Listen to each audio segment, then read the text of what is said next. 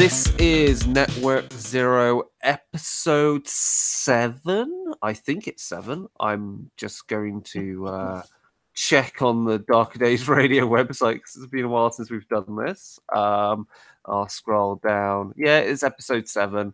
I am joined by James, and I'm your regular host, Chris. Hi, James. Hey, Chris. How's it going? Good.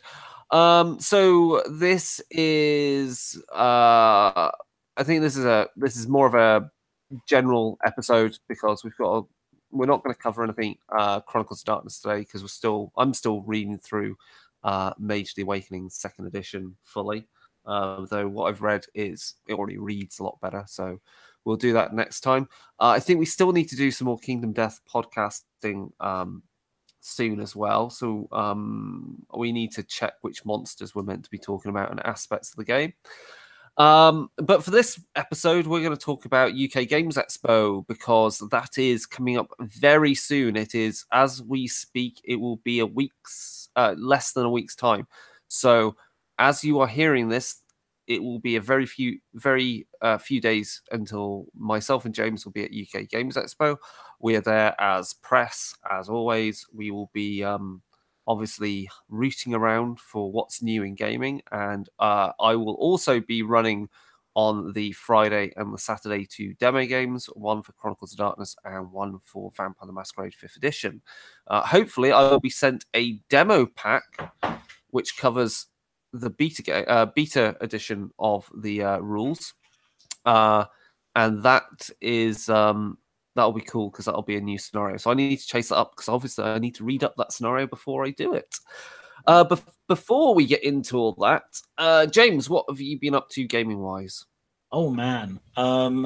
So it's been a bit of a crazy week. I've been playing, we had our regular scheduled D&D game this week. Got to do some character stuff for my character, which was fun, whereas I've often been helping people out.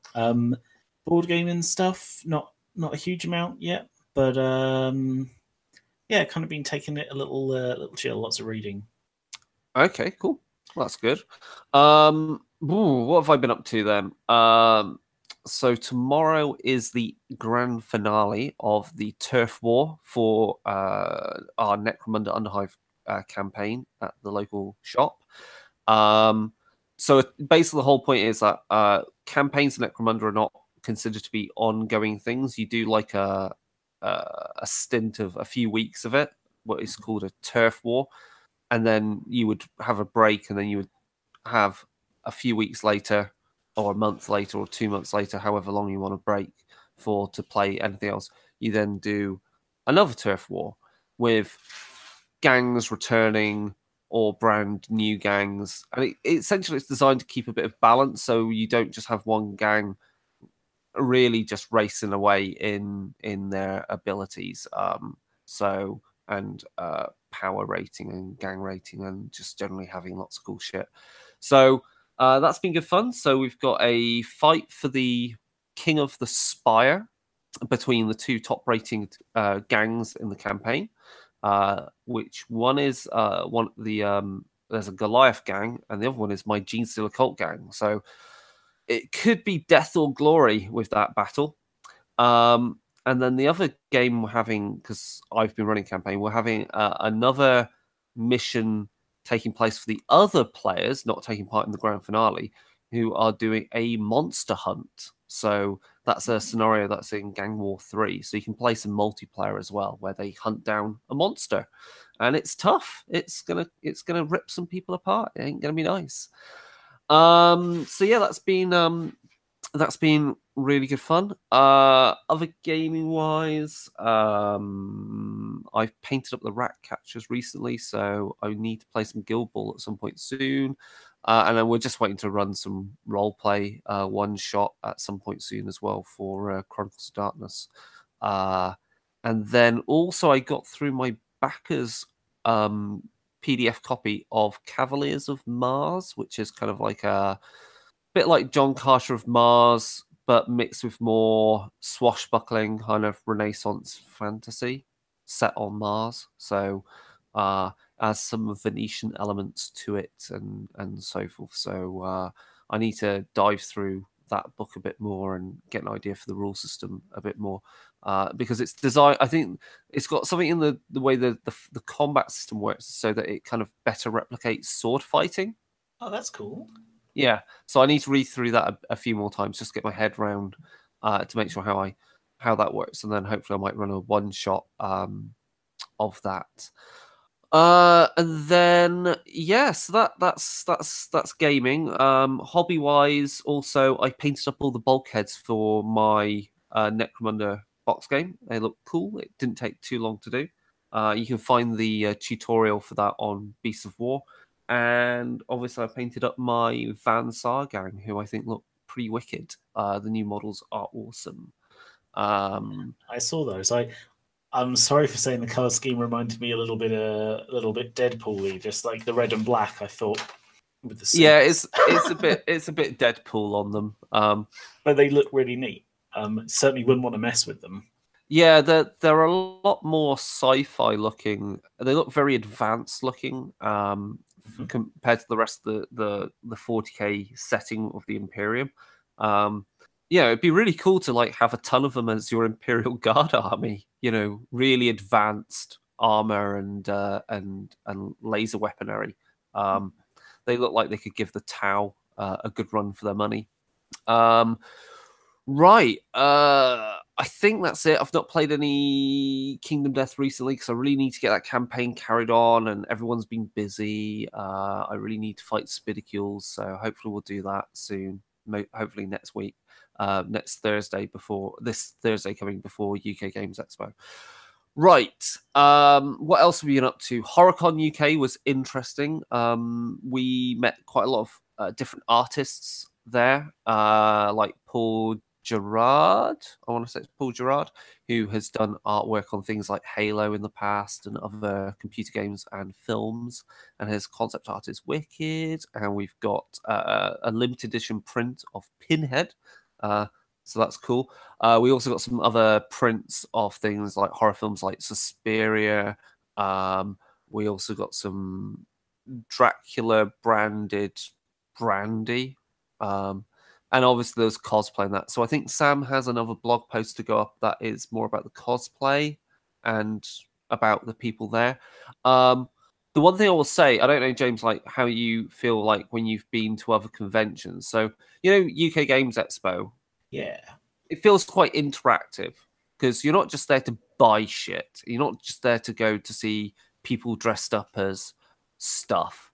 There's a lot of demos there, so you're actually getting a chance to do a hands-on with a lot of stuff. And especially in board games, man, you don't get to do that as often if you're thinking about, oh, maybe I want to get in on this.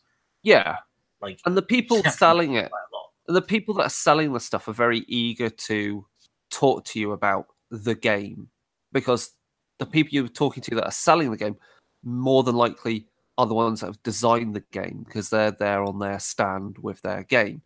I imagine that's usually also the same sort of experience at things like Gamescom and all the computer game conventions, where a lot of the people you end up talking to are the people who have been involved in the development of those games. So they're quite passionate about that thing that they're showing off. Video games ones are a bit weird because you generally like. Now, I'm going to tar all of us games developers with a rather uncomfortable brush, but a lot of them aren't or a lot of us aren't hugely social. So getting stuck in a room with hundreds and hundreds of people, you know, you get a lot of the kind of the marketing guys, the kind of outreach. Oh, so right. It's not, you know, you're not really going to see a programmer at E3 demoing the game often. Right. You know, sometimes you have it, but like games are weird like that. So it's like going to a science conference then, because again, scientists, let's be honest, they're not. Some of them aren't really great on the socializing skills, and which isn't that's not a before we go further. I feel like that's not a thing that we're saying is bad about those people. No. Just like, you know, I have some very smart, very nice friends in video games, but you know, if you said, "Hey, be in a room with hundreds of people who are expecting to talk to you," it's intimidating. Yeah. Yeah. Because like obviously I did in London back in January time, the materials research exhibit. Was it MRE? Yeah. So I was like representing the university and the department to other departments of other universities and companies. So I had, I feel my enthusiasm for science in general came through, and the fact I knew enough about different projects. But yeah, I'm a nerdy programmer. I sit in front of a computer simulating stuff, but it's a different thing to get out from that room and feel like and have, let's say, present the enthusiasm for your work and what you do to lots of people that you've never met before is a challenge and can be initially quite intimidating. I know, maybe working for Games Workshop broke me in as well. It's definitely a skill to learn. But yeah, so I would say UK Games Expo feels quite interactive with the people. So at games conventions, you've more got the marketing people. Is that right to say, James? Yeah, there's a lot of marketing. I mean, a lot of the places I've been, you get people hired in for the conventions who aren't really affiliated with companies at all. Yeah, sure. And then I would say at HorrorCon, you had like a mix of people that had really cool products. They were very happy to talk to them. Like there was the artist that does repaints of the monster. It's Monster High or is it Monsters High? I always wonder if it's the S or the S. It is Monster High, says Sam off in the background. But she does really cool. And she was like, happy to talk about that because obviously painting of that and painting of things is like interesting to me. There was also the people doing like all the body art and creating things. But like when it came to like the stands with like people selling stuff, the interactive element was the people that were obviously the artists who were selling their own art. There wasn't much to do with. It confirmed my suspicion with HorrorCon, and it's mostly the same with a lot of horror conventions. Nothing to do with horror gaming, like horror computer games or horror board games or miniatures or anything like that. None of that type of thing. And you were like, I think like, we've had like, what is it? There's the Friday the 13th video game now out. Yeah, or is out soon. I think horror. You see, like horror is one of those. There's horror as the genre and there's horror as the theme, but there's enough horror gaming out there. I mean, you were talking about Outlast 2. You've got Silent Hill, Resident Evil 2. Well, Resident Evil. There's loads. Yeah, there's loads, isn't there? Yeah, and some of it is doing some quite interesting things, but yeah, I guess it's kind of odd, isn't it? Like, would you reach out to that to draw people in? I mean, it'd be a really nice way to find playtesters who are into your genre. Concept. Yeah. I could easily imagine like a portion of the room at HorrorCon that they had for people doing like some of their demonstrations and trading. Like it's a small room, but you could literally have like you could easily have like 4 or 5 tables set up. I mean, you could easily fit on there like, I don't know, Betrayal at the House on the Hill being run throughout the day. Another table could easily have something like the Dark Souls board game being run, because that's pretty freaking horrific. Another thing easily just running, someone doing a drop-in game of Kingdom Death where the campaign just keeps going on through the day and people just pop in and take control of characters as the campaign continues. Or demos of RPGs, and like to have people that possibly they're dressed in cosplay sitting down and playing any of those games as well would be pretty damned cool. So I think there's something to be exploited there. Like I say, exploited as in like HorrorCon could reach a bigger audience, and their audience would have the audience that have already would discover new things, and also have even greater overlap of interests if they have those interests. So I like LARP as well. Like, yeah, you've got cosplay, but like horror LARP is like a huge business. You've got massive things like like the Vampire the Masquerade LARPs that go on already, but other LARPs as well, and Cthulhu LARPs and all these other things, which I just think there's an overlap to be there, and I think you could, in my mind, it would make a lot more interactivity within the event than just you going there to buy your things and then getting the signatures. But that's just me anyway. Right. I think we should move on to the next topic, right? We need to talk about UK Games Expo. Ah, yes.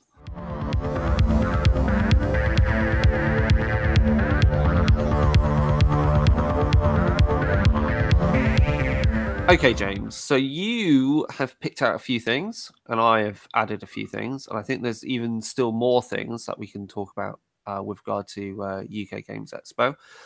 So let's start. What's the first one that's on the list that you think is interesting to look at? So it's interesting going through the list of the UK Game Expo stuff because you've got all the companies and the list of names, and you kind of look for names that kind of seem to stick out at you, or like logos that actually kind of try and convey a little bit of what it was. The first thing that sounded interesting to me was Parabellum, and I was like, that's an interesting word. Let's have a look at what they're doing, and they're working on a board, well, a miniatures game. There's a human army which looks kind of quite classic knights or like footmen in armor, knights and things. And I was like, okay, that's a fair enough thing. But they're elves, basically like mass clone foot soldiers. Really? Okay, that's got Yeah. me interested. So I'm just looking at the website. So we've got the 100 Kingdoms, which is what, some humans, the Spires, the Dwergum. Dwergum mostly is derived from the word dwergi, which means dwarf. Which, if you've watched the Van Helsing film with Hugh Jackman enough times, you'll know from the dwergi that they do their best work. They do. Cool. Okay. Are there any cool images of the miniatures out already? Because I've not looked at these. So I think that their website is a little sparse. Oh no, there we go. There's if you go into the what's new, I think you can find they've got some pictures from other cons they've been to, and Like Adepticon. Yeah. Yeah. Okay. So yeah, tell us more about the factions then that you've read up on for this. So the two that I've seen, as I say, there's the human faction, which is 100 Kingdoms, and they look, as I say, knights, foot soldiers, whatnot. But the Spires is the one that kind of really clicked for me, because they have all of this weird like clone stuff going on. So a little bit of their blurb is that. Scattered through the land as if by the hand of a mad god, the Spires dominate the landscape they stand upon, rising thousands of feet into the air. They're a source of countless superstitions, tales, and myths. The learned know the Spires house entire populations, the last remnants of a civilization that dared to span the stars. Oh, wow. And yeah, they have like these grown creatures, and some of the art that they have on their Facebook shows how these creatures are kind of grown on racks, and the helmets they have are actually how they're stored because they have these hooks on them.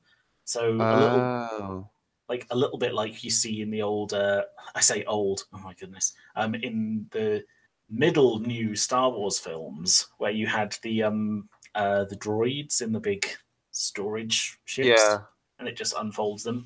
So there's these force grown drones. They have these they have marksman, and like what's the best thing for a marksman? We'll give them an extra arm so that they can fire an arrow whilst reaching for another arrow. Right. So they've got these weird 3-armed archer guys. Instead of like a necromancer, because they're not dealing with dead things, they have a ferromancer who, I guess, from the sound of it, they mark their targets or something. They draw the attention of the weird creatures they've got. And then there's always things like the abomination, which is just this huge, like fleshy, bony centaur thing. Yeah. And it looks looks kind of interesting. Unfortunately, there's not a huge deal of that information at the moment for visuals. Like the boxes for Yeah. there's an e-shop, but no actual pictures of the models in the boxes yet. Yeah, so looking at it, like they've got one faction which looks very much like the kind of reminiscent of the Empire from classic Warhammer Fantasy battles. Their elves have a very kind of organic kind of, oh yeah, they're cool. Very organic, almost also a bit of a body horror vibe to them that reminds me of like the Alchemists of Durs in Confrontation. They're kind of like bony elves, I guess is the only way to describe them. That's quite interesting. There's also like body horror because they've got like large monsters, elven monster type things, and as you say, they grow things. So that's kind of a weird kind of bone kind of magic, bone mancy, whatever. But yeah, they look. It'll be cool to see some of that stuff up close and see what's so interesting about the rule system for that. So yeah, cool. I like the look of it. Yeah. So that kind of pop, like especially as I say, like the spire elves were the ones that really stood out to me when I was browsing through stuff. Yeah. But yeah, and definitely with our kind of interest in body horror and things, one of it, I think something in particular, their large critter made me think of Kingdom Death. I think the Oblivion mosquito from Kingdom Death, because we've seen some of the sculpts for what that's going to look like at the moment, and it's going to be a bit insane. Yeah. Okay. Right. Let's get our pick something on the list that I put in because it's obvious. So I spelt that wrong. It's Modiphius, not Mephidius. It's Modiphius because we said Mephidius last time when we did the actual interview with them. It's Modiphius. It's always Modiphius. Of course, we'll be there. Obviously, they're publishers for things like Coriolis, Tales from the Loop, which you've got a copy of, James, that we really need to play. And obviously, they're now the publisher for Vampire 5th Edition, Vampire the Masquerade 5th Edition. And they've got the Fallout miniatures game. They've got the Star Trek, RPG. They do miniatures for Star Trek, so there's a lot there to catch up. So we will have a chat with Chris Birch, who owns, runs, manages, Modiphius. So we'll catch up on what we can expect and kind of just find out a bit more about kind of what he's excited about with Vampire the Masquerade and things, what it's like to be involved in that IP and that, because it is a classic game. Because I have high hopes for it. I mean, we've discussed on Darker Days Radio before, and fortunately we have Sam's wonderful insight into fashion design and photography, which means all the things that people were saying about the artwork and the designs in that book, they do make sense. I think it's just people are just too pre-programmed to expect vampires to look a particular way, and it's going to be great. I'm looking forward to it. I just need to pre-order it soon. Okay. So I don't know what else is coming out from Tales from the Loop, so we'll see what else they can say from that. Obviously, there's their Achtung Cthulhu. I've never really delved into. I know they've got miniatures for it. Weird War is not kind of my thing, really. Okay, what else is there then, James? What's this? Who is Sinister Fish? So Sinister Fish is a company. They've got a game on Kickstarter at the moment. When I first looked it up, it hadn't gone live on Kickstarter yet, but it is on Kickstarter at the moment. 17 days to go, and they are going to be at the UK Game Expo, which means that people can actually go and I think get a hands-on opportunity to play it and see what they think about it. Right. Okay. It's a card drafting and village building game for 1 to 5 players. And a lot of my friends, they really like board games, but getting the time for people to sit down and actually play board games all together, sometimes they like something that they can play solo. That's why we play Kingdom Death. Yeah, cool. It looks really well designed. Like it looks very. Looking at the pictures they've got up on Facebook, it looks visually nice and clean and appealing. What more do you know about it? Ooh, not a great deal yet. Okay. So I do need to have a dig into it. I think what's their kind of entry level? So they're looking at £22 for their kind of basic pledge to actually get a copy of the game. Okay. But that is going to be including a shipping. So maybe you might be able to sign up for it cheaper at the expo, because we had that with certain other companies where we've been there, and they're kind of doing external Kickstarter pledges. Yeah. So yeah. Oh, it's already. Is it already on Kickstarter as well right now? Is it? Yes, it is at the moment. So I think that was how many days left? They've mostly got a couple of weeks left, which means that you could go to the expo and you'd still have about a week afterwards to figure out if you wanted to pick it up or not, and actually hear back from people who've played it. Yeah. So that's one that I'm hoping to actually have a look at, because we've got a little bit more time there at the expo this year.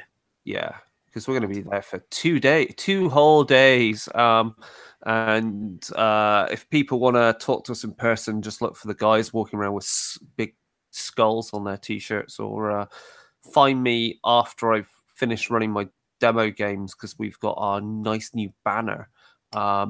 And we might have. I'm talking to. We'll see. I'll see about the banner, because, like, obviously, if I don't have to drag it around with me all day while we're doing other things, it might be. You might just see it somewhere else. I'm seeing if it can sit neatly with something else, which I'll explain right at the end. Okay, that's cool.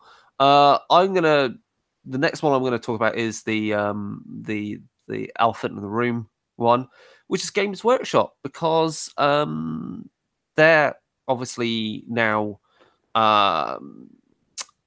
they're what's the word? Well, I can't hear the word. They're not partners, not funding it. They're sponsors. There we go. Of the event, which is a huge thing to say. They're sponsors of an event selling where everyone is at. That to me is a real shift in mentality of Games Workshop. Games Workshop, right, in the classic days of Games Workshop was the hobby. I think this is a maturity of Games Workshop realizing that, yeah, they're the big fish in the lake, right? But they have to play happy with everyone else, because the hobby and people getting into the hobby is so diverse and getting bigger all the time. By them not being at these events, they're going to get gobbled up. And that's what happened with, you look at the fact that they weren't making specialist games, and, all these other companies brought out their version of, whether it be like their own flavor of Blood Bowl, their own flavor of skirmish games, or games like Epic. So, GW's quite friendly these days with regards to, at least their marketing is very nice and humorous and a bit more aware. So obviously I might pick up a miniature or two for Necromunda, because obviously Forge World will be present there, clearly showing off anything new for Necromunda. Adeptus Titanicus is the new game that they'll have more than definitely have on display there, I would expect. So Adeptus Titanicus is like Epic, but going back to its classic roots of where it was just Titans. Oh, crumbs. But the scale is bigger. So Epic used to be 10 millimeters. No, sorry, 6 millimeter scale. 10 millimeter was War Master. So they're going for a bigger scale, so that a Warlord Titan will be the same size as let me think, as a one of the Knight Lancers that you get in current 40k, like the big walkers that the Adeptus Mechanicus has. So that's the size of your biggest Titan. So it's going to be about, I'm going to estimate your Titans are now going to stand about 6 to 8 inches tall, meaning your troops in the game are the knights. So they'll be about the same size as a typical Warhammer 40,000 trooper in scale. I like that. I don't put off by the change in scale, because the change in scale also means it'll still be, you'll still have that big kind of scale where you're playing over an entire cityscape, but the miniatures aren't so small that painting them is a bit of a you've not got much detail. So I think they're hitting the middle ground between something that's fun to paint and something that feels quite epic in scale. So that's cool. As I say, Necromunda, I'm sure they'll be doing some stuff and doing demos to show off how Warhammer Age of Sigmar has its 2nd edition coming up soon. So that's updates to the rule set to do with magic. But overall, yeah, it'll be cool to see their stuff there. I think they'll have a bigger presence this year. They'll mostly have I'm guessing they might have cabinets with things in there as well. So yeah, that's pretty much them. Next up, what can you think of, James? What's next on your list? Oh man, well, so one of the things that struck me is that I saw recently that Paizo is working on a new edition for Pathfinder. Okay. One of the things they seem to be doing, kind of as a big take, or as a kind of take on the way that maybe D&D has done theirs, is that they're doing a public playtest. So right. You can buy the kind of playtest rules. It's a little odd buying a bound copy of the playtest rules to me. Like, there's even a special edition of the playtest rules, and it's like, isn't this going to just be a book that's going to need to be errated the heck out of before it's a thing? Yeah, I'm not so keen on buying something which is actually a work in progress. Yeah, like D&D did theirs. They released the beta for 5th edition, which was D&D Next back in the day. And, they release a whole bunch of free content through Unearthed Arcana, which usually acts as like a free playtest before it makes it into a book.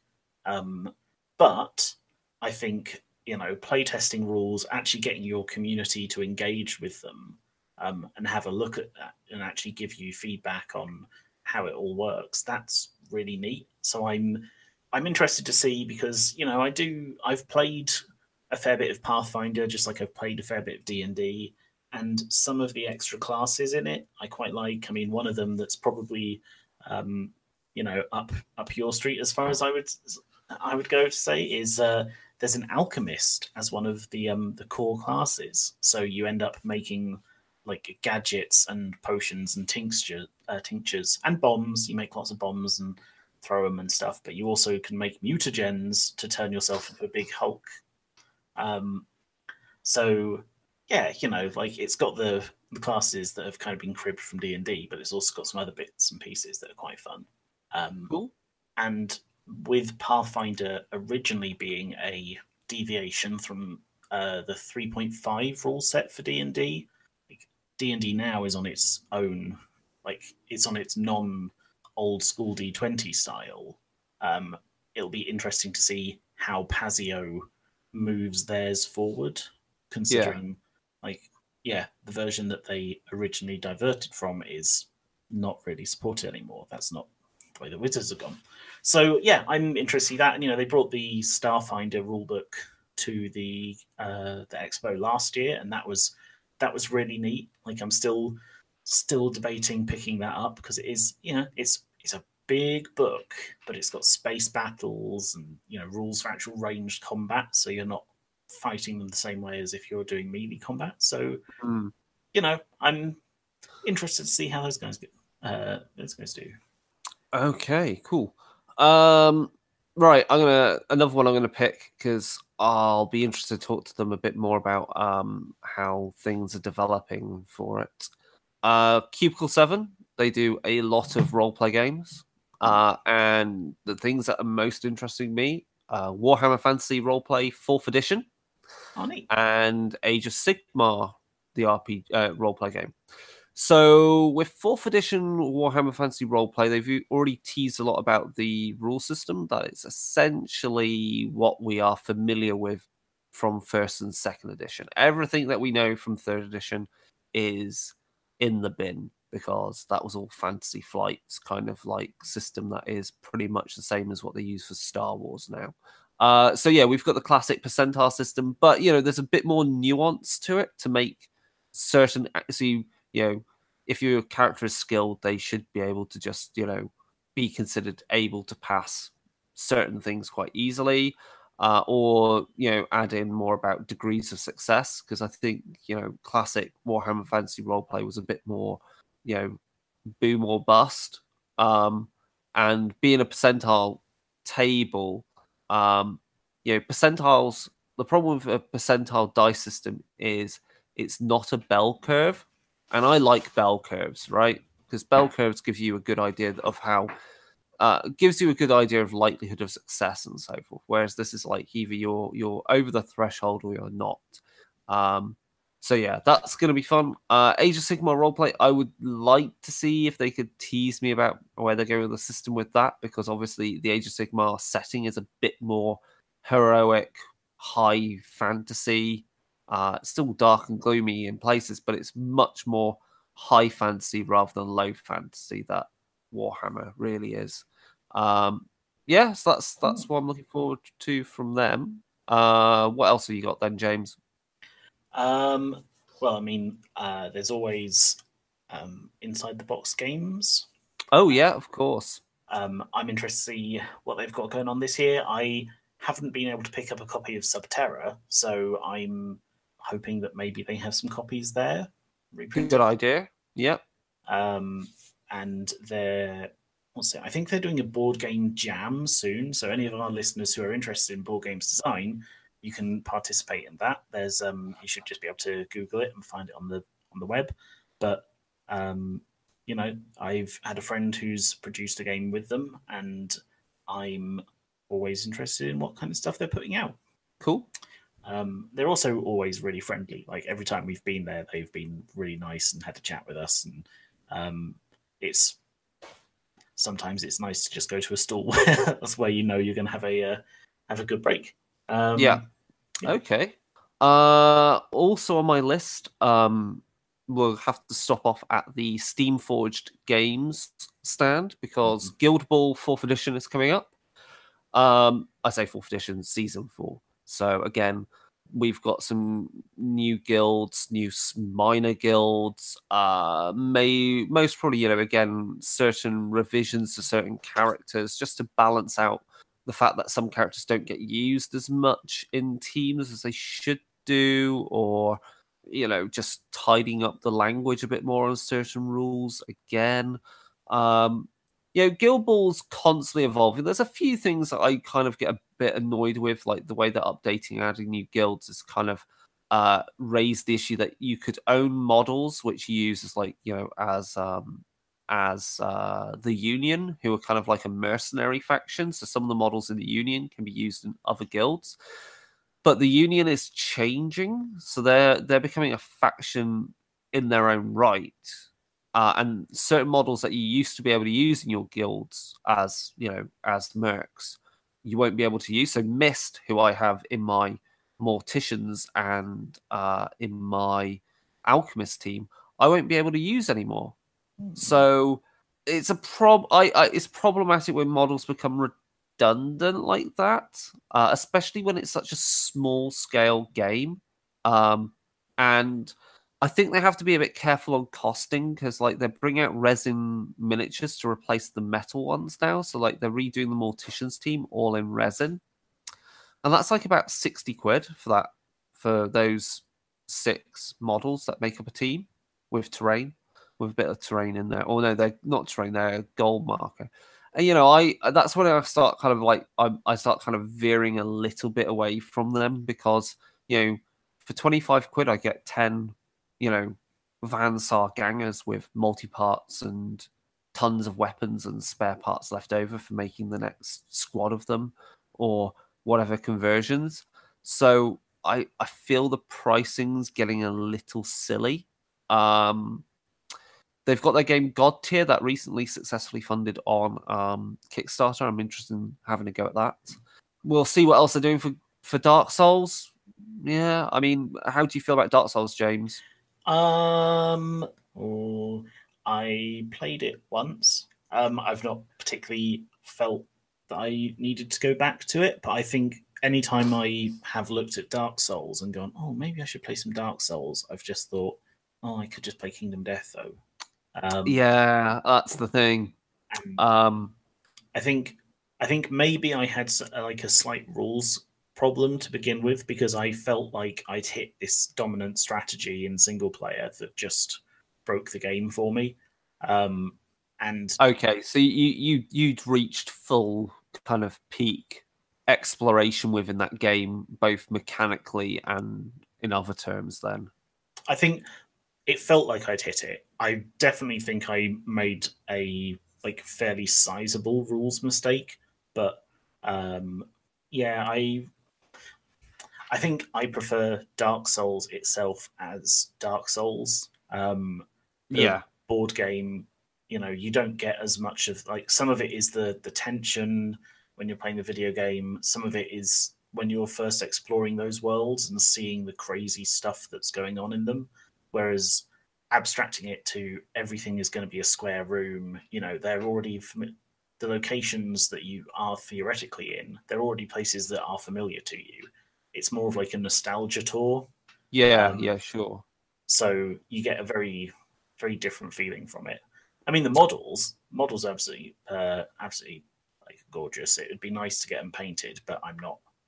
Okay. I'm not a hobbyist as you are for all the painting. Yeah, I mean, I think the models are good. I'm not thoroughly inspired by them when I've seen them because when I look at it, I go, yeah, well, but I could paint something more fun. Yeah. Like in some respects, they also look a bit too. It's weird. They look a bit too generic at the same time. I don't know. Maybe it's the material or something. I think there's just something missing. But yeah, okay. But I think the highlight's going to be Guild Ball stuff for us there. I don't want to, and I want to see God Tier because again, God Tier is this very small scale skirmish game, but I think it's hex based. Yeah, hex based.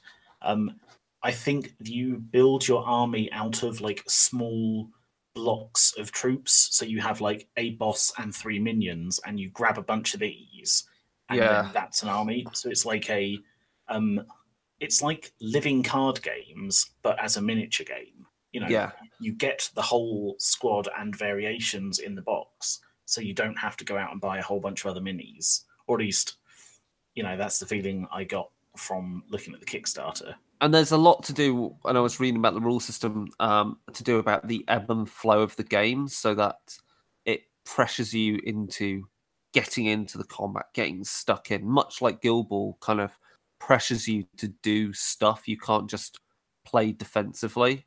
Yeah. You have to be aggressive. And I like games that kind of like push you to do stuff. Like, you know, this is like if we talk about Necromunda as an aside, Necromunda Underhive gets you to do things, whereas like classic Necromunda, your gang is all in Overwatch, and the opponent goes, "Well, my gang's all in Overwatch." And you're like, "Yay!" That's not fun.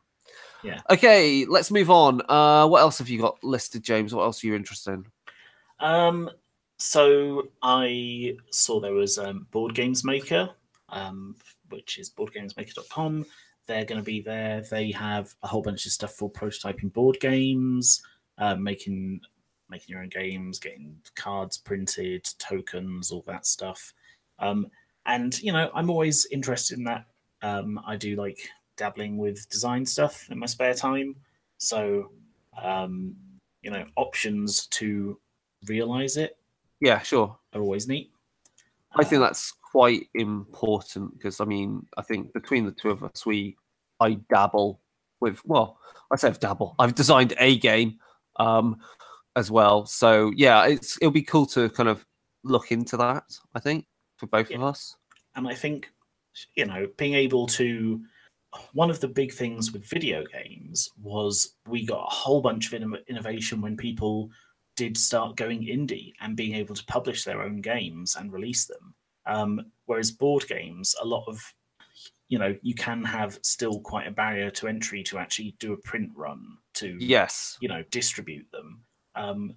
So having anything where you can say, hey, I made something and I did a really small run, like I did 50 copies of it or something. Actually, that's a nice way of being able to sell your game, even if maybe someone wouldn't on paper go, oh yeah, this is definitely a thing we want to publish. Yeah.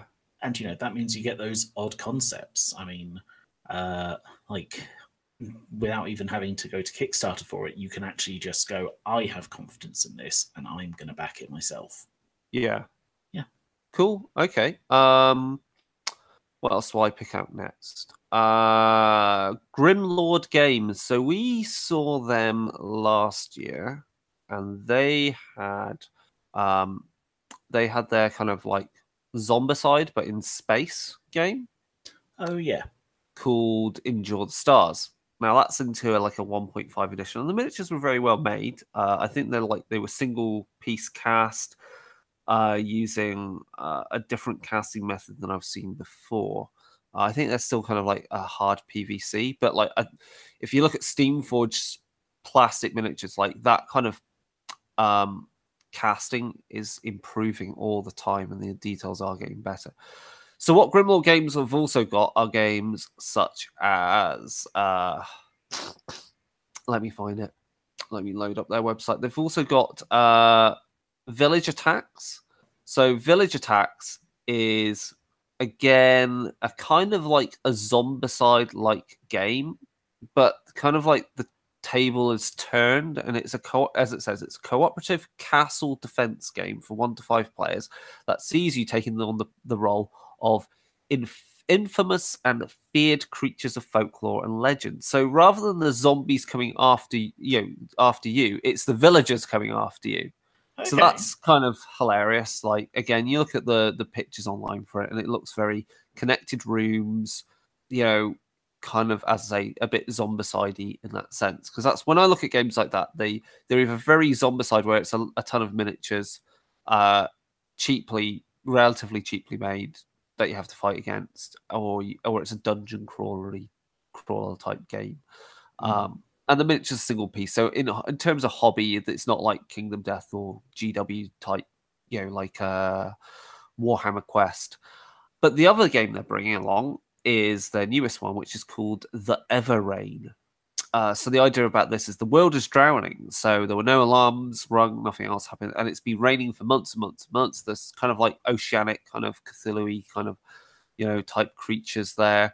Everrain is a cooperative adventure set on the dark seas of a world on the brink of extinction.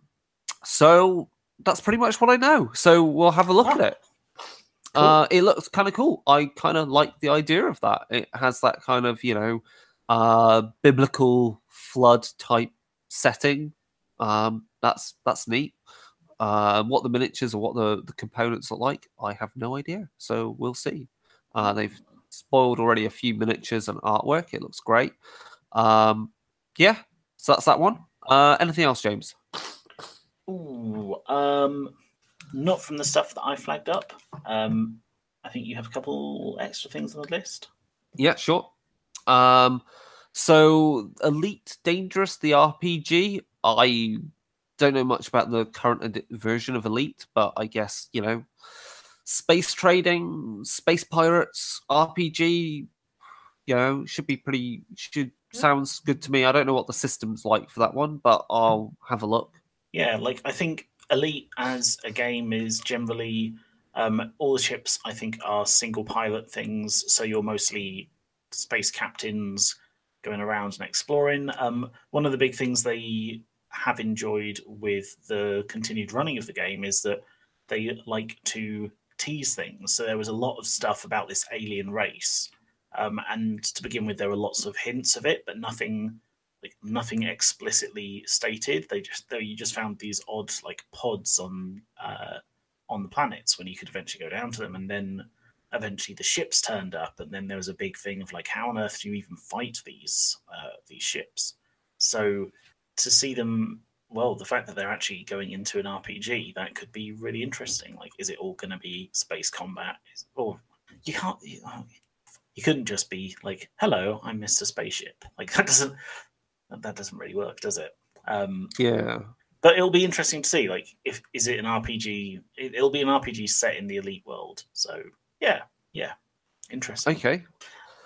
Let's see what else we've got. Ulysses Spiel. I don't know what they're bringing exactly because Ulysses Spiel has their European and US branches. Their US branch is developing things like Wrath and Glory, which is the new 40k RPG. Fading Suns is another RPG they're developing. The 4th edition for. They've got like the Dark Eye, which is another German RPG that they develop and produce, as well as doing translations for various games into German and other languages, I think. So we'll see what else they've got there. Other things I'm just trying to think of. Let's see. Have we Escape the Dark Castle? I was going to say Escape the Dark Castle did really well on Kickstarter last year. I think we passed it, or we saw it was being demoed last year as well at Expo, but they're back with some expansions. So it's kind of like it's a very compact little game. It's all black and white. It has kind of a very classic D&D look to it. I don't know that much about the Dark Castle as a game, though. Let me just read the description so people that maybe are interested, we could give it a. So Escape the Dark Castle is a simple fantasy game for 1 to 4 players. So again, it's solo play. Focus on atmosphere and storytelling. Player cooperation takes up to 2 minutes to set up, 30 minutes long. No 2 games are the same, so it's kind of procedural castle creation as you try to escape it. So I sense an element of rogue-like gameplay in this. So yeah, we'll see what it's like, and given that we have a lot more time, we'll try and sit down and have a look at the gameplay for it. Yeah, you definitely hit the nail on the head of it. Looking like it looks like old school Monster Manual art or something from the old D&D books or whatever. Yeah, the other thing which potentially I'm thinking if they have, I don't know if it's out by then, but I'm interested, is Betrayal Legacy. So obviously legacy games are now a thing, like quite a big thing, like Pandemic Legacy, I'm trying to think of other legacy, Risk Legacy, Gloomhaven you can consider as kind of a legacy game. I guess Kingdom Death to an extent is a legacy game, in a way that each time you sit down and play, it builds on the previous session. So Betrayal Legacy is Betrayal at the House on the Hill, which is a horror co-op survival game, but someone betrays you and becomes the monster, the haunt, whatever. So how that works as a legacy game, I don't know, but I'm eager to find out. I think that could potentially be really good, because I know one of the concerns I've heard about some of my friends who've had House on the Hill or Betrayal at the House on the Hill is that if you've played it a few times, you kind of know a bunch of the scenarios. So replaying those, you have to go in there and try and keep your meta knowledge out. Yeah, sure. Yeah. Whereas imagine, say you have a room, you go into the room and now like someone dies in this room, and this room from forever onwards is haunted. You put a sticker on it and it's haunted by the ghost of someone who's died. And that has an effect on any characters going through the room or something. It means that you could end up building a much more personal haunted house and actually getting more variation and development as you play on. So it's less. Yeah, like that could be really neat. And that's the kind of game that I think could really benefit from a more kind of evolving situation. Yeah, because I've not played the original. Unfortunately, I've never got around to playing the original. I need to nail down one of the guys at work to play it, because I think Sam would also enjoy Betrayal at House on the Hill. Yeah, because we like betraying each other. That happens in roleplay all the time. So why not in a board game? That's kind of like that. And in real life, she says, yeah. But yeah, like I think a legacy game would be kind of cool. I'm trying to think what else is there that I've spotted. Let's think. Any other ones, James? Oh, there's always the thing that I kind of drool over every time I go. There's those really nice gaming tables that I can never afford and will never have space for. God. Yeah. But like a table with like a recessed gaming space where you can leave games set up and then turn it into a dining. I mean, yeah, it's the dream. It's the dream, isn't it? Indeed. There's another game that's going to be out. That's coming up on Kickstarter soon. That's going to be demoed there, called Mire Marsh. So it's goblins in the swamps. We got sent through the preview of the rule book for the game, because we're on the Expo mailing list. It looks kind of cute. Nice little miniatures. I think you're just goblins fighting over space in the marsh and making little settlements. So it looks like it's up to 4 players, I think. So cool. Looks like it's going to have some nice components. I can't really say much more than right now, just looking over it. They're a UK company. They're based in Nottingham, I believe. Yeah, so that's that.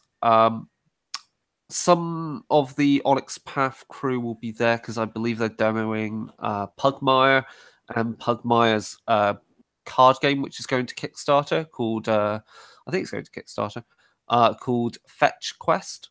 Oh, that's good. Because they'll be there. And Fetch. Yeah. Yep. Let's think. What else is there? Obviously, other things I'm looking forward to. Depending upon what I buy, I'm interested in seeing some nice MDF terrain, because I would like some more terrain for my Underhive. Yeah. Let's think. Game mats. A lot of good roll-up game mats these days from companies like Deep Cut Studios and GameMat.eu and more. Battle Systems will be there with their card terrain that clips together. They've also got a miniatures game coming out for sci-fi stuff, which I can't remember the name of, but they've got a miniatures game coming out. Then there is, let's think, who else is there? There's a lot. There's going to be a lot. There's going to be more than vendors than I can think of these days. It's the guys behind Wild West Exodus, because they picked up. So that's Tabletop Combat. They picked up the license to Wild West Exodus, or they had it, Dystopian Wars, and all of that range, and they've combined it together to create a cohesive setting. So that's kind of a steampunky Wild West kind of Victoriana setting at different scales. They actually were giving out. They were giving out one of their character minis last year. I've still yet to paint that, but I will paint it at some point. I just haven't got around to it. But it was like, for plastic, yeah, it's like a really well made miniature. What else? So yeah, I think we've covered a lot of stuff that we're interested in. Obviously, we'll see more stuff while we're there. There are the usual suspects that are present, and other companies as well. The plan is also, we'll see what. So getting into other news, like Beasts of War have recently brought out their 2.0 version of their website, which is a lot easier to use on any platform. So that will support in the near future channels. So what channels will do is, like, content providers like ourselves will have a channel, a little space on their website where we can upload, write articles, put stuff out. Obviously, host this podcast as well, so it will be in 2 places at once in case you have problems accessing it in the future on Podbean. So the point is that means the website in time will also will have its new brand, which is called ontabletop.com. So that is their overarching umbrella brand that will support channels. So Beast of War will be now a channel as part of On Tabletop, and then Darker Days Radio will be a channel, obviously, and with Network Zero as our as an episode type within that. So we will be a channel dedicated to Chronicles of Darkness, World of Darkness, and horror gaming in general. So that's quite exciting. So when you look around the event hall, you will see Beast of War in different T-shirts because it will say On Tabletop instead. So that's kind of exciting. I like that. It'll be good because obviously because we'll be there, after for 2 days we can chat to them after the first day of event is over and stuff. And I'm taking along a board game so we can play something. I'm taking along a copy of Leaders, the combined game. Oh, they'll be there actually. Rudy Games, who are a German company that make that game, Leaders, will be present. So Leaders is like Risk, but uses a tablet to manage secret actions, much like tech trees and boycotts and sabotage and assassination. So it's a really good game. So hopefully we can get a few people sat down and we can play that and obviously try to take over the world. Yeah, I think that's pretty much it then for Expo. Obviously there's a comic convention on at the same time, so hopefully we can just do a little bit of a mooch next door and see some of the people cosplaying, and if there's any comic based crap that we want to buy. I don't know. We'll see. Yes, that's about it, I think. Anything else, James? If you do happen to be going down to the UK Games Expo, they do have a bring and buy. So if you've got any board games or I think maybe roleplay books, I'm not sure about books though, you can bring them down. You want to pre-register if you want to drop them off, and you can kind of get those sold whilst you're browsing around the expo. I might even be bringing down some of my old World of Darkness books myself. Ooh, okay, that's good. And yes, as I said, if you see us walking around, say hi. We had people say hi last year. That was an interesting, weird experience. But yeah, we'll chat to you about stuff. I'm also going to a little meetup. James, you should come along to me. It's about for RPG designers meetup. Right. Yeah. So that'll be good because to see if there's something to help out on or team up on. But yeah, that's basically it, I think, for this episode of Network Zero. I'm sorry, no Chronicles of Darkness content this episode, but if you haven't listened to our previous episodes on Darker Days Radio, there is currently the most recent episode is a Let's Play episode of Gamma World, where Mike Chig are led through a scenario by Matt. And then also we are still running. So when this comes out, you are still able to enter the competition to win a ticket to the night in question, which is Sabbat-themed LARP in Texas later this year. The ticket is worth like $189. Rules and everything you need can be found in the previous episodes that you will find in this feed on darkerdays.com. darker-days.com. Right, so if you want to get in contact with us, then best way, email at darkerdaysradio@gmail.com, Facebook, Darker Days Radio, Twitter at Darker Days Radio. That is it. We also have a blog which has got some pictures and stuff up from HorrorCon, pictures and stuff up from miniatures. We need to do some more reviews of things at some point. It's just been a bit busy with actual real life shit as well, which is the same for everyone, but it'll be good. And of course, because we got our new banner done, I will try and do some new video content, because then I've got a nice banner that shows Darker Days Radio in the background and I don't have to do other things. So I'll see what I'll do a video review of, or a playthrough of, it might be nice to play through Necromunda on video because it doesn't take up too much table space. Anything else, James? Oh yeah, we might be. We've been discussing maybe some video content, haven't we?